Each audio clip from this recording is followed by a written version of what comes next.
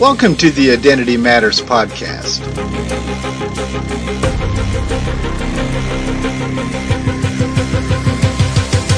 Hi, my name is Steve Finney, and I will be your host. Any believer's life will go epic when they discover the indwelling life of Jesus Christ. Thank you for joining our podcast today as we unfold more of the truths of who you are in Christ.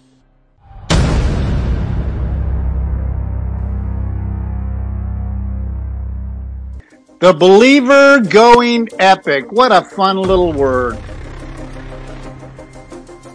That little word is catching more attention than any word that we have used in our ministry yet. The superheroes that are being presented to us every single day. We were watching a commercial. Online listeners, listen very carefully. Open your eyes, open your ears, and start listening to the barrage of superheroes that are being introduced. What used to be to your children, but today is to you. You see, the people who grew up with superheroes like me, Superman, Batman, Captain America, there was a pretty small list of superheroes, and now there is this long list. Superman, Batman, Captain America are the ones we grew up with, and now we're adults. And now as adults, we walk around wearing t-shirts with superheroes on them. Our children are faced with a list of superheroes. So now the youth of today are actually being hit by hundreds, if not thousands, of superheroes. So we're watching, one of our favorite, cooking shows or whatever it was, and a commercial comes on about these guys that clean up after floods in your home. And what they presented to us was a picture that a kid drew of this superhero with a cape on, and they start out by saying, why do we put capes on our heroes? And they kind of go from there, and then basically saying, who's our real superheroes? And of course, they introduce the company that could come in and suck up all the water in your home after there was a flood. It's everywhere. But when it comes to talking about the believer going epic, the truest definition of epic, it's not talked about very much. We don't walk around and refer to Jesus like he's our hero, like he's a superhero, like he's a supernatural hero. Most of us, listeners, listen carefully, most of us are embarrassed to talk about Jesus Christ in a loud tone of voice. As I was listening of the Jack the Journey, Jack gets taken up into heaven, as John did, and the Lion of Judah unfolds some future things that are going to happen. And it certainly has become several of my favorite episodes. But as I was listening to the final version, I myself became overwhelmed by the reality of the martyred saints underneath the altar, who gave their lives, as it says in the book of Revelation, they literally gave their lives for the Word of God. Now, there are some of you that are listening right now, whether you're driving down the freeway or you're sitting in a small group of people that you're teaching, you are experiencing right now a calloused feeling of this is just another message. Because you're spoiled rotten. You have heard too many messages on the Word of God and you've become absolutely spoiled rotten. The Word of God is not grabbing a hold of you anymore. Do you realize that the Word of God is sharper than a two-edged sword? It can divide the soul from the spirit, the joint from the marrow. Do you know what marrow is? Marrow is what produces the white cells where we get our DNA, our identity in our blood. And that's what we're going to talk about tonight, is DNA. Spiritual DNA that has been given to us because we have been grafted into the body of Jesus Christ. His DNA and where he got it has been given to us. Those of you who downloaded the PDF, you're looking at a slide, and I'm going to read our opening paragraph to you. There are those who would consider the blood of Jesus more significant than the Word of God points out. People have a tendency to take the truth and let their imaginations run wild and turn it into superstition. The original truth as God established it soon develops or takes on a mystical meaning that contradicts the Word of God. That's what we're good at. We like to read things from our devotionals and print greeting cards. And we take these powerful statements of the Word of God that is supposed to lift you off the ground when you're singing about it, or lift your mind and put it in heavenly places as you're singing about it, or as you're hearing it preached. As I hear often from preachers in the field, those days are gone. People are no longer affected by the power of God's Word pouring out of a frail, weak vessel of God. My mentor contacted me. I put him on a task that I had to have for a particular video I was designing, and he responded with, "My thoughts are fragmented. I can't think through stuff anymore like I used to, and I'm not sure how this is going to come out." And as I was reading it, the Lord took over my mind and gave me a word of faith.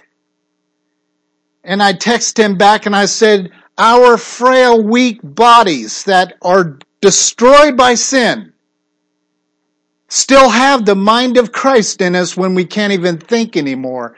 He will reveal His wisdom to you. 2 hours later, which is right before I started preaching tonight, he sends a new message, how the mind of Christ took over him and gave him the assignment. Clean as the Word of God.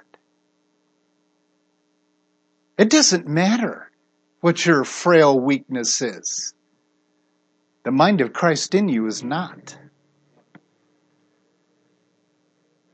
People have the tendency to build traditions around self-life interpretations, and these sometimes become as important or more important than the original Scripture truth offered us.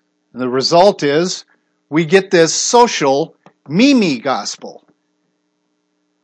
It is an opportunity for them to say all their greeting card stuff to the point that people are just tired of hearing it. God's with you. God loves you. God's grace is upon you. All these statements that are just flooding the minds of millions of people 24 hours a day. And there's no power in it. For they deny the power thereof. So I do want to welcome our online listeners. We are on number 116. And our title is Identity in the Blood. For those of you who are regular listeners, you know that we are in a series called True Grace. This is a sub-series under True Grace called Going Epic.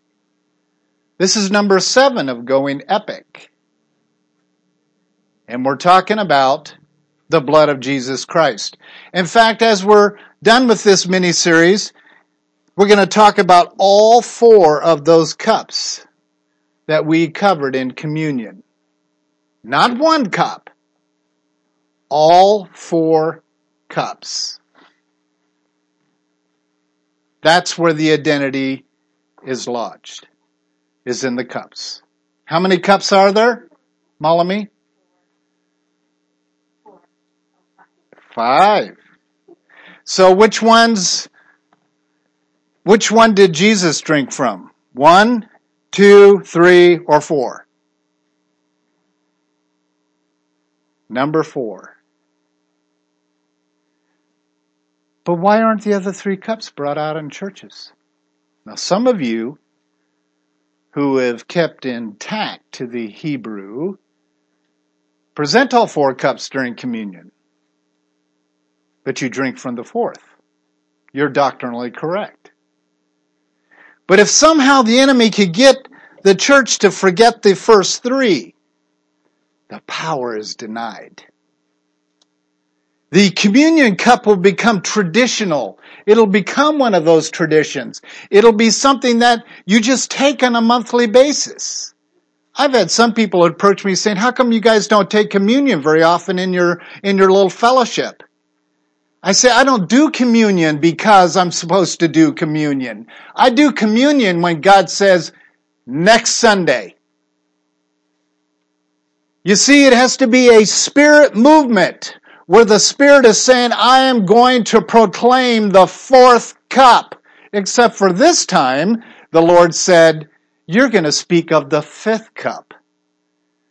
So I put a video together on the 5th cup, and we got that ready, and I put the 5th cup over here, and the 4 cups here, and someone please tell me, online listener, I'd love to hear from you, someone please tell me what the 5th cup is. The wrath of God. Someone please tell me the 4 horsemen. After one of the 4 creatures said, come, what was the first horse that came out?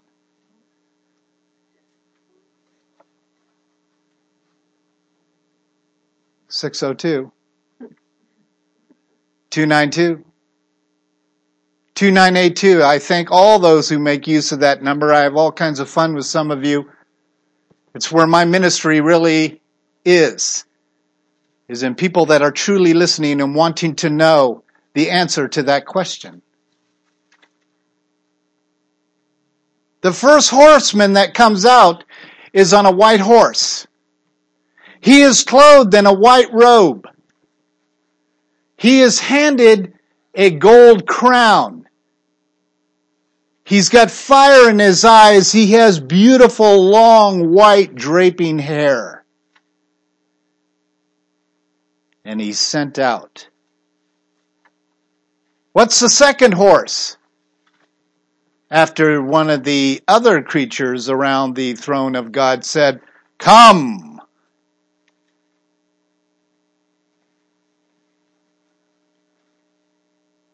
It's the red horse. See, each color in the Hebrew defines 4. Each color, each horse defines what God is going to do. He is unleashing the identity of the throne through those 4 horsemen. Then we have an ashen horse. And then we have a black horse. Those 4 horsemen, if you took some time to get to know, as one scholar was dialoguing with me, how in the world do you go and dice down the Greek into Hebrew? He says, I've tried this. I said, it's not going to work if you use modern Hebrew. You have to go back to pictorial. You want to learn how to do that? Because it's in those pictures. God is a God of pictures. You see, all the book of Revelation is pictures. And that's why it can easily be translated back to pictorial Hebrew. And those 4 horsemen and their horses unveil the identity of the living God. Yeah, we're going epic. Now, is there life in our blood? Yes, we learned last week as we studied the passage in Leviticus. The statement was made in Leviticus that there is life in our blood. Now, I want to talk to some of the scientists here now. The people of science, the medical people. And I want to spend just a few minutes talking about DNA. How many here could raise their hand and say, I believe in DNA? Is it real? Or are they lying to us?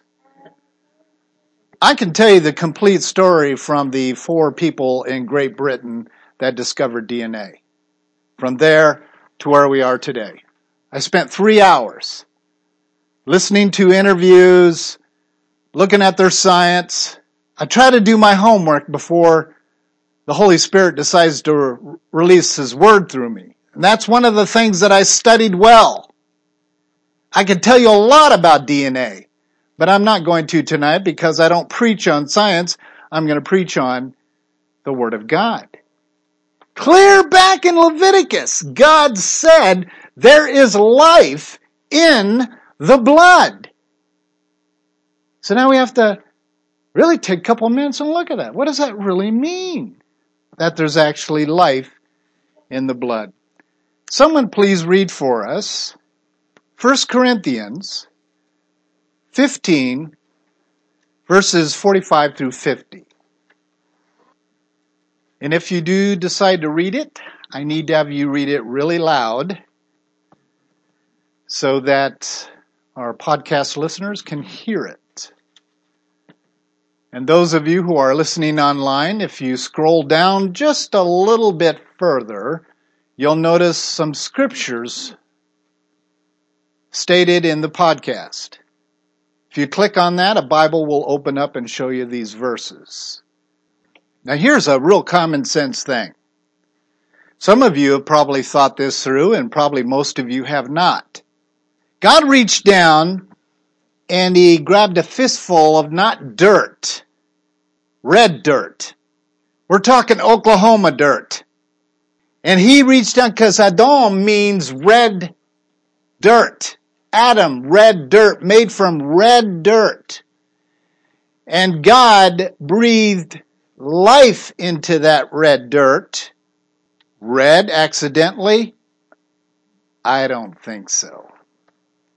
And man appeared. That's what this passage is telling us.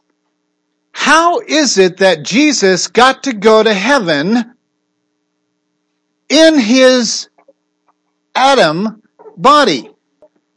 And it is a trick question. That's correct.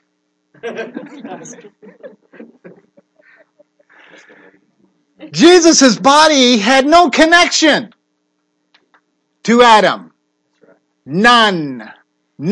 Zero. Zilch. You say, well, He was the Son of Man and the Son of God. I'm going to explain to you tonight the reality of those two. There was no direct connection to Adam's defiled blood because of what happened in the garden. Jesus Christ became a human body because He was birthed through a human body, but her blood, Mary's blood, did not mix with Jesus' body. Women have sin in their blood. Men have sin in their blood. DNA proves there are missing links in every single human. Something's not right. Something's not complete. It's not a full strand of perfection. And Jesus, and those of you who understand science a little bit understand that blood is formed through the DNA that is put inside the seed of man. And as Jesus was receiving the life and nutrients, and this growth process of DNA being embedded into his tiny little body was developing perfect blood. There was no sin inside Jesus' body. 602-292-2982. There was no sin in Jesus' body. This passage is communicating this to us. There was a first Adam, then there was a second Adam. The first Adam was taken from red dirt. The second Adam was taken from red blood. Oh, there's power in the blood. And we need to take a look at that. Many indicate that when Adam sinned, by eating from the tree of knowledge of good and evil, he contracted some kind of blood disease. Now you got to stay with me on this. This is normal, natural theology up until several hundred years ago. Primarily, the past 100 years it completely changed. People truly thought that Adam and Eve contracted a blood disease. Something was in that fruit that defiled their blood. And I'm sorry, but I would have to tell you, you've been misinformed. Somehow or other, his blood became spiritually tainted, and therefore the poison of sin was carried in the bloodline of the human race. Natural human blood is thus regarded as sinful blood. In reality, it was the seed of unrighteousness that was formed in Adam, and obviously since they were one flesh, affected Eve. Why was the heat put on Adam? You say, well, Eve got 3 big consequences. The entire human race from that moment on was affected because of Adam's decision. What if Adam would have looked at Eve and said, honey, I'm not going to eat that fruit?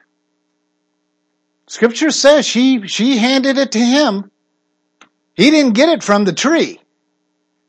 We'll also know in Hebrew that the enemy goes through the woman to get to the man. The weaker flesh. Woe, man, woman. Woe, man in Hebrew is the weaker part of man. And that's how the enemy did it. You see, Eve was taken from his body. She was not created like Adam was. She was formed from what was created. And those of you who understand Hebrew know that the scriptures are clear. Eve was not created. She was formed. Adam was created from nothing but dust. Huge difference. So when God came into the garden of the cool of the day and he started addressing this problem, he didn't go to Eve. I mean, he could have. He just could have bypassed Adam, walked over to Eve and said, what is this great thing that you have done? You have messed up the world. He didn't. He goes to Adam and he says, that's not how I would have handled it. Sorry, God. I would not have handled it this way. But he goes to Adam and he's walking through the garden in the cool of the day, which translates out in Hebrew as the most peaceful time. And so he didn't come in anxiety right after he made the choice and it's an intense moment. No. In the cool of the day, God's just walking through the garden. He goes, Adam, where art thou? I don't know if he spoke King James or not, but it's possible. But he just, I oftentimes wondered for many years, it's like, God, are you playing a mind game here? Because you know where he's at. You see through the bushes. You saw the whole thing happen. You put the tree there, and you put the serpent in the tree. Are you playing with our minds? No. He was establishing the bride for his son by separating goat from sheep to skim off the cream of the crop, which is what percentage of a glass of milk? 10%. This is what he's doing. So he's going through the garden and says, Adam, where art thou? Adam? Where art thou? And Adam's hiding behind a bush, butt naked. But see, he was butt naked before, wasn't he? Yep. Well, why is he hiding it? You see, nakedness is translated out as the glory of God. He's covering the glory of creation. And so he just comes out with, Adam, why art thou hiding? Yeah, behind the fourth bush over there by the... Well, the woman which thou hast given me, she gave to me and I ate. You know, a lot of people, a lot of sermons I've heard preached by some of the finest preachers put the emphasis on him blaming Eve. That is not, in Hebrew, how it reads. He's blaming God. The woman which thou gave me. That's the accusation, not Eve. He's blaming God. It's the first thing you do when you feel guilt. Well, God didn't take him on. I would have had a small theological talk with him, God. Just a small one. No, he just goes to Eve, doesn't even ask a question outside of, what is this great thing that thou hast done, in the King James? He's pinned it. The serpent is in the tree, and it offers it's good looking fruit, to be honest with you. Well, God didn't have dialogue. God, come on, just a little sermon there. And he goes to the serpent and he says, because you have done this, to your belly you shall go. And that's when he became the great dark serpent and got stuck to the tree. You see, and then he makes this prophetic statement about, from this day forward, the only thing you're going to do is bruise her heel. A lot of people translate that out as Eve. It's the bride of Christ. You're going to struggle with sin. And if there's anyone who does not have sin in their life, you need to contact me at 602-292-2982, because I want to show you something.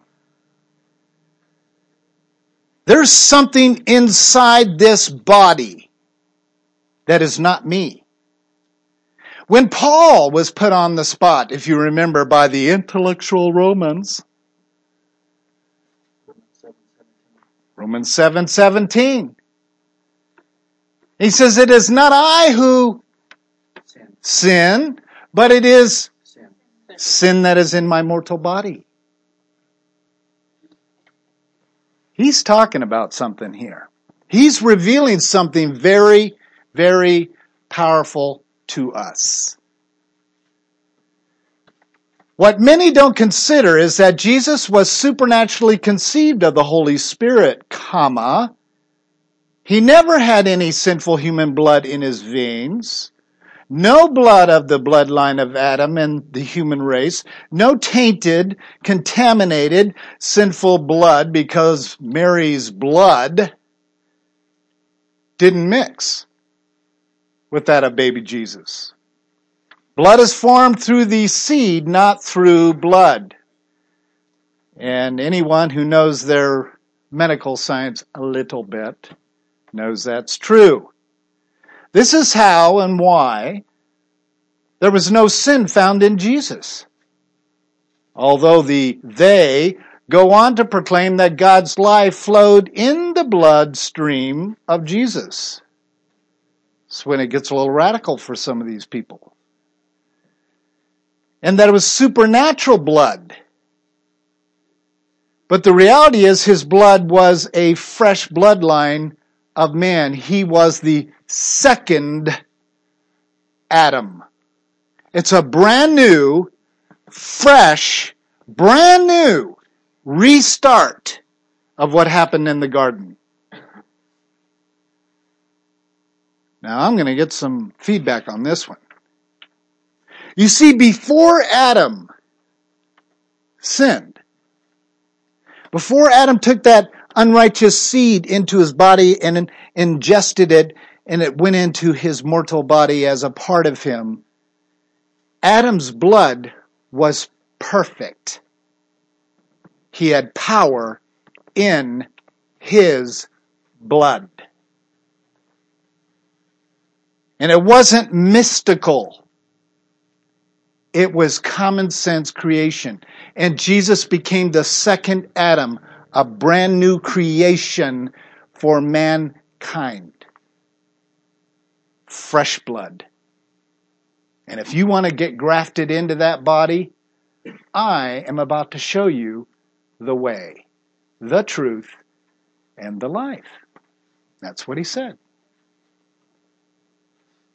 His blood was the fresh bloodline of man, which made him the Son of Man and the Son of God. All in one. Here is several statements in regard to those who worship the blood of Jesus. I don't know about you guys, but I hear it a lot. Oh, I pray the blood of Jesus over you. Really? What's that going to do? That blood was a finished work. You don't need to call it up for me. It's done, it's finished, it's accomplished, it's work. Call upon the name of Jesus Christ and the personhood of Jesus Christ, then I'll listen. This charismatic movement that took place is from this old theology of blood. Now here's a couple statements. The blood of Jesus is regarded by many of those types as far more than the sacrifice of Jesus' blood. It has become for them a present, living, potent reality that has ultimately replaced the person of Jesus Christ himself. You see, that's why I got so offended when we started our True Grace series, is that a lot of graceaholics are so caught up in the word grace that I have to feed back and say, why don't you talk about Jesus anymore? Why don't you mention his name? I'm not saved by grace. That's not what Paul meant. If Christ is grace, I'm saved by Christ.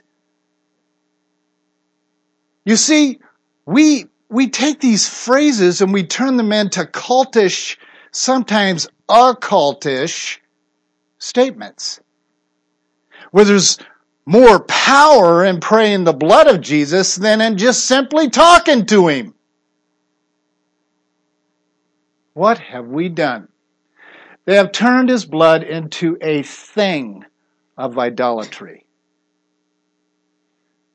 602, 292, 2982. Repeating the phrase, the blood of Jesus, almost like it's a mantra.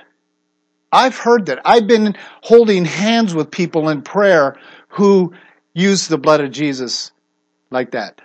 It's like a Indian mantra.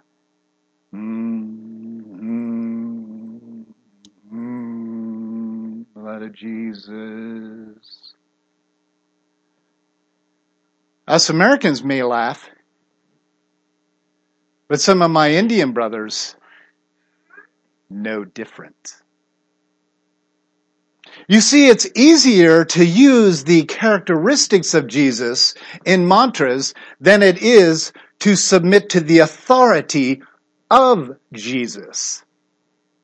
Because most humans, as my buddy would say, 99.9% of them, cannot be told what to do. So you better avoid the name of Jesus and the personhood of Jesus, because he's going to tell you what to do. So repeating the phrase like it's some kind of mantra or sprinkling with the blood. And, I had a discussion with a gentleman recently, and I asked him about his new pastor and, whatnot. He said, well, he's got some strange beliefs. I said, well, give me a sample. He says, well, he took the baptismal container, which their denomination sprinkle babies and big babies too, and he put it in the entryway of the church, and you're supposed to come in and dip your hands in the water and sprinkle it on your head, because it's the blood of Jesus covering you before you come into the service. I said, is this something like sweeping your denomination? He said, afraid so. Well, we know where that came from. Huh, Marcos? Yes. But that's the kind of stuff some people are doing.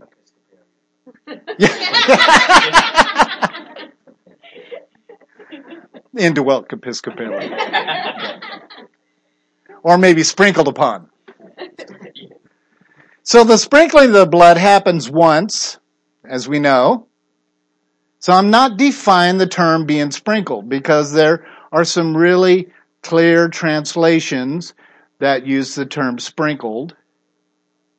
That's that favorite scene I have, as you guys know, of Mary kissing the feet of her son as he's on the cross, and she's getting sprinkled by his blood. Yes, I support that powerful statement and action. But it was done once. Calling it up to repeat what they experience, it's like, remember the movie The Robe? And he had that robe thrown on him, remember that? And he collapses because of the blood that was on the robe, and now the robe is on his face, and he's getting suffocated, and that's when he gets converted. Now that might have happened. I'll tell you what, if I would have got Jesus' blood on me, and I was standing there on that great scene of eternity, I wouldn't be able to stand either. And that blood would have a significant impact on me. But turning it into a tradition in our churches has no value. Not at all. Take your communion cups and drink them. Give me a call if you see a difference the next day. I'd like to know. Because you won't. But if there's someone who says, I do have a story of being different after I took communion, then I will know the Holy Spirit had a personal contact with you. So I'm not denying that God does or does not use these experiences. But there's no power in that cup. Okay, Hebrew, Satan. Shin, which is teeth that devour. Tet, which is snake. Nun, which is action and life.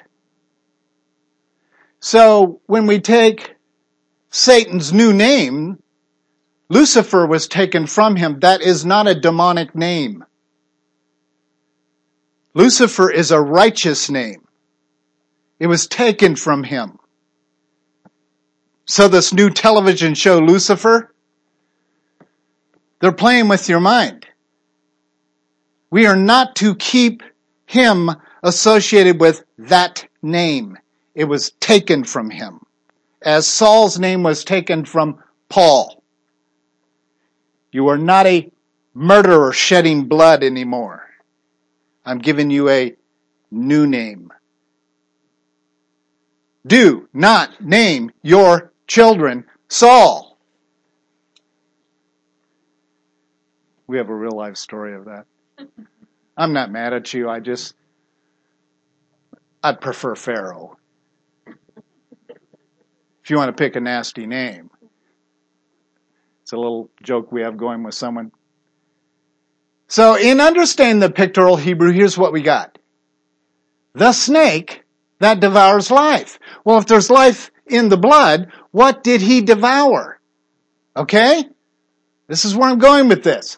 So if there is life in the blood, when Adam and Eve chose to allow Satan to put sin in the mortal bodies of man, he put the seed of destruction, quote unquote, in man in order to devour the life that was in his blood. Have you ever seen someone get raised out of a casket and descend through the ceiling of the funeral parlor and go into the heavens? You ever seen that? It's really cool. If we could see it. That's what happened to Jesus.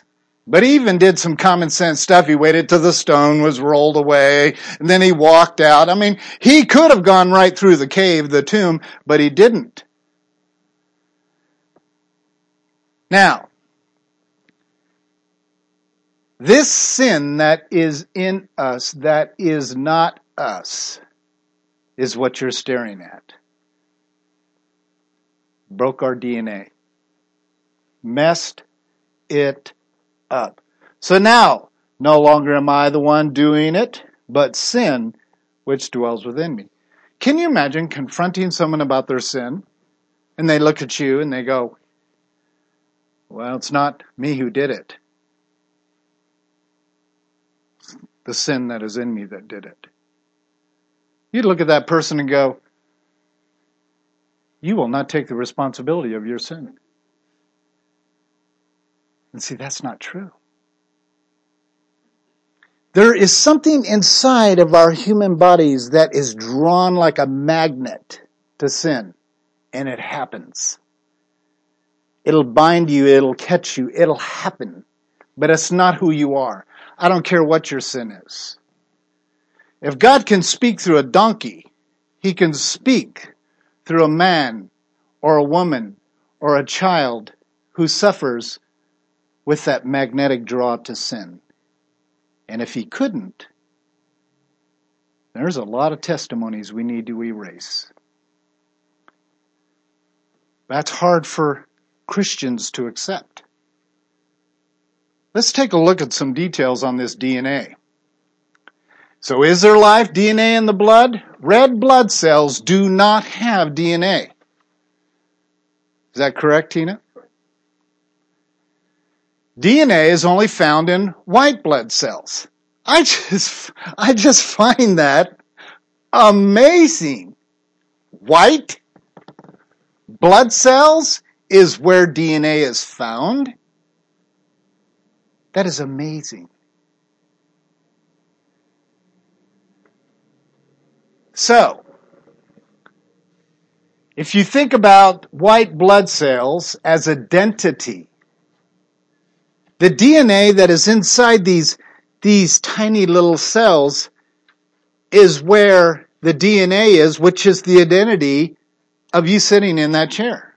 I can tell you about your grandma, your grandpa, your grandma, grandpa, and then your grandma, grandpa, great grandma, grandpa, pop. That's what's inside your body. Do you know that they can carve off some DNA out of bones of dead people who've been dead since Pharaoh and find traces of connections to certain races today? That is amazing. That is absolutely amazing. Do you know there's DNA in your hair? That all I need is some hair from you to gather your DNA to see if you were associated with some kind of crime. Whatever. Dead hair is dead cells. Is that correct? It's amazing. So white blood cells identity as your immune cells, in a sense, they are continually at war. They flow through your bloodstream to battle viruses, bacteria, and other foreign invasions that come from sin. That's what Satan did in the garden. He needed to get that dark fruit, that seed of unrighteousness, inside their body. And that's how it was accomplished. And it is our identity that fights that bad seed that will stay in you until you die. No matter how many supplements you take, no matter how many face creams you use, or have it stretched and pulled and cut and tummy tucked, or put new noses on, whatever you want to do to this flesh, this circus that is the house of the seed of Satan. You want to talk about the war of the flesh battling the spirit battling the flesh? That is Holy Spirit battling Satan, Satan battling the Holy Spirit. That's what's being communicated. Flesh is the reflected image of the seed of unrighteousness. So when your body is in distress, in particular areas under attack, white blood cells, identity, rush in to help destroy the harmful substance, beliefs, and prevent illness. You see, when I have that bad moment, that dark moment, and whatever it is that's going on, as I had the privilege of walking my mentor through today, whatever that dark thought is, here's what's going on. The identity goes and attacks. It says, this is not true. It's not who you are. And even talking to someone who is physiologically suffering with memory problems, able to keep thoughts together, God says, that is not who you are. And if you let the white blood cells attack it, if you let identity attack it, if you let the Spirit wage war against it, I'll show you a miracle. And I saw it today against physiology and old age. I will not accept anyone who uses this as an excuse not to release the mind of Christ in them. And I say that to myself as well. So white blood cells, identity, are produced inside the bone marrow. Is that not cool? What verse did I quote you earlier? For the word of God is sharper than a two-edged sword. It can literally divide the soul from the spirit, the joint from the marrow, and able to judge every thought and intention of the heart. Well, how'd they know what marrow was? Dr. Luke, I'd like to meet you someday. That is amazing that you knew what marrow was. Well, all I really knew was it was when we cut into the bodies and we cut the bones open. Oh, yeah. There was this jelly-looking stuff inside the bones. And so we called it marrow. Probably not. You see, we're just catching up on what God has been saying since Leviticus and before. We're just catching up on it. When I was watching the videos and these interviews with these DNA scientists that discovered the DNA of mankind, which they called the creation of man. And I was listening to these guys. There was only one out of the four that gave God the credit. But it was an amazing discovery for them. We've come a long way with stuff that God already said. So, in finishing the statement, the white blood cells' identity are produced inside the bone marrow. Bone marrow, to be the body, is as the spirit to man. Just think about that. And stored in your blood, life, housing, to protect identity. And the lymphatic tissue is oftentimes where we get the cancer and a lot of the problems that we have with not being able. It's a sign saying, I just can't fight this anymore. Sorry. Don't have enough white blood cells anymore. Because some white blood cells have a short lifespan of 1 to 3 days. You know, that's very true for me. I can hold out for about 1 or 2 days about my identity in Christ. And then all of a sudden, I hit the deck.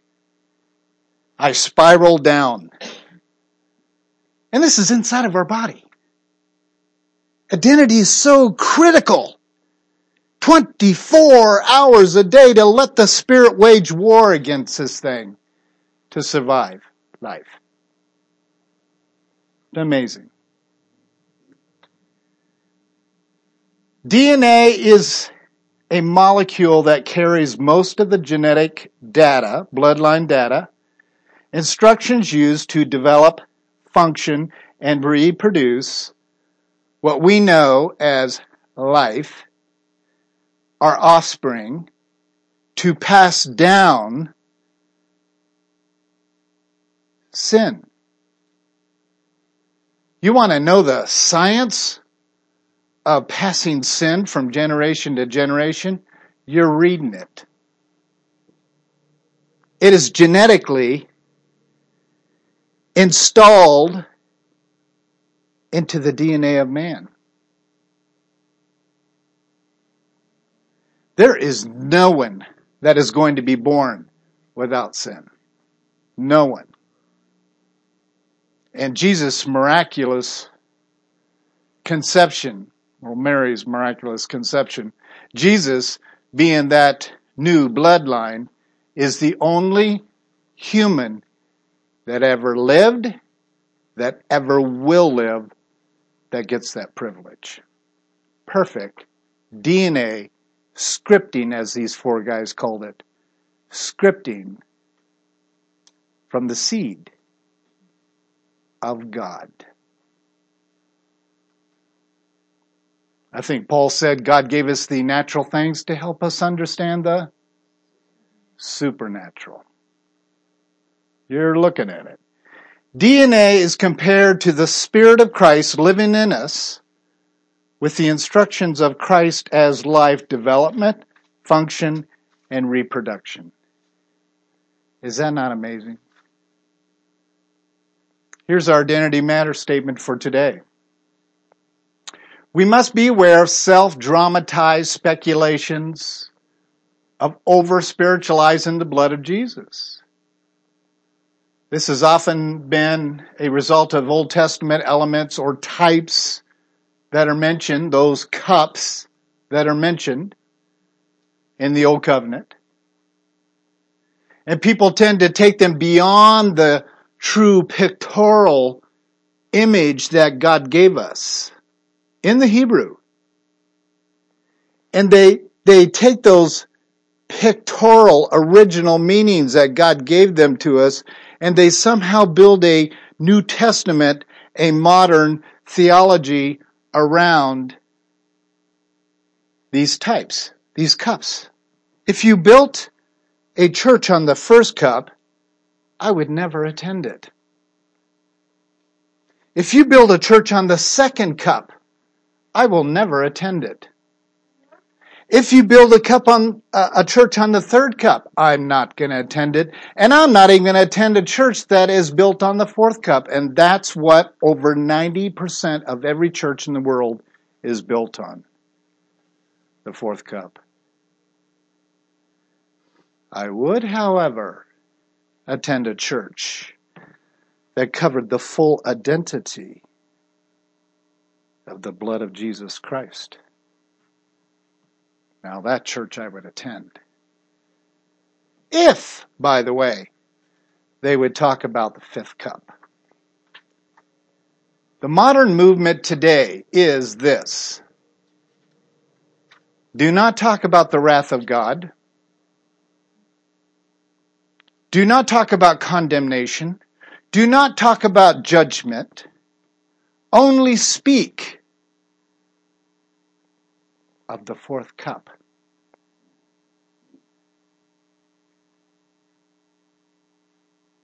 I can't even tell you how many times I've wept back there. Thinking about the deception and what the churches of today have done to the five cups. All of the book of Revelation is based on five cups. And we've eliminated it all except for the grace of the living God. Really? The God I know may not enjoy using the fifth cup, but he's going to use it.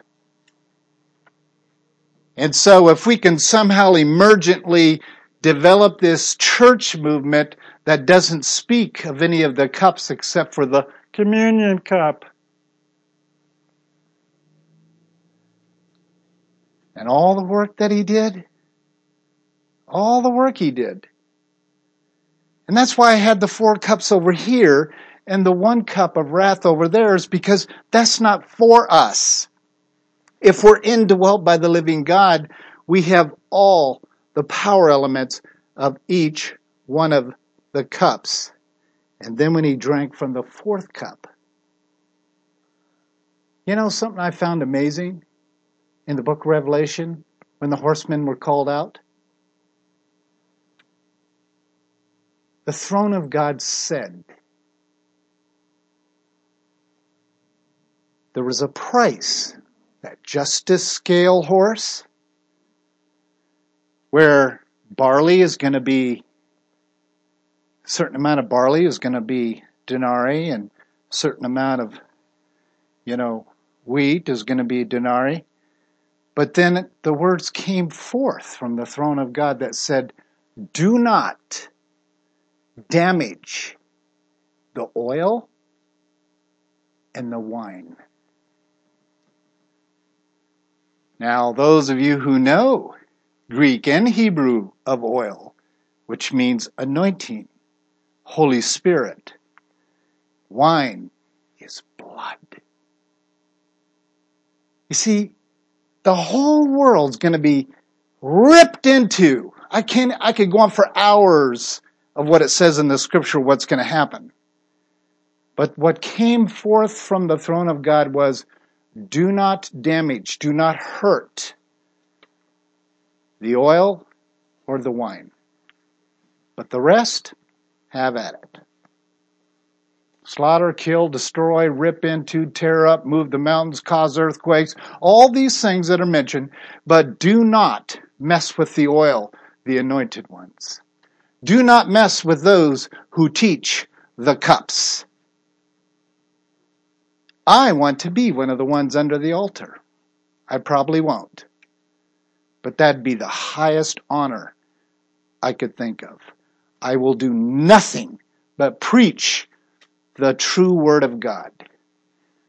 All five cups. I will not get pulled into this emergent Laodicean church. Truth is, the sacrificial elements of the blood of the Old Testament are fulfilled in Jesus Christ. He became all the elements, and the blood correlations with them. And the blood of Jesus is foundational in the redemption process of salvation. As in the final lamb sacrifice, since redemption requires a blood payment. Next week, we're going to talk about the significance of Jesus' blood, moving from identity to operation, which is where we'll address a lot of the misunderstandings about the blood of Jesus. Some are listening right now. The Holy Spirit's tapping your shoulder. The podcast that you heard, Jack the Journey, about Jack speaking to the tree of knowledge, 2 people got saved through that podcast. Probably more. But I got contacted by 2. When they heard the reality of this tree and the fruit and it was mind-bending and alarming to realize that they were standing at the tree of knowledge, nibbling on that fruit. As pretty as it was, and wanted to be delivered. There's a sample prayer in the PDF if you just kind of read over it, pray over it. You don't have to pray this prayer, but I certainly would pray the doctrines within the prayer. And I certainly would love to have you contact me to let me know you prayed that prayer, because there's discipleship people and materials we need to get you connected with. If God is leading you to salvation, if He's tapping you on the shoulder, left shoulder, please remember this. You don't choose Christ. He chooses you.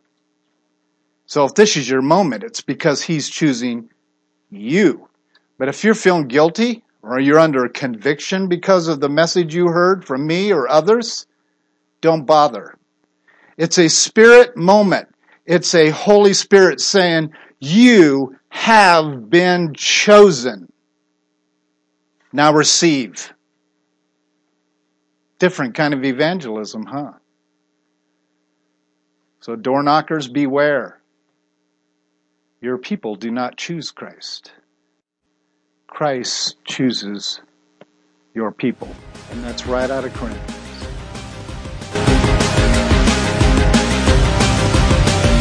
Any believer's life will go epic when they discover the indwelling life of Jesus Christ. Thank you for joining our podcast today.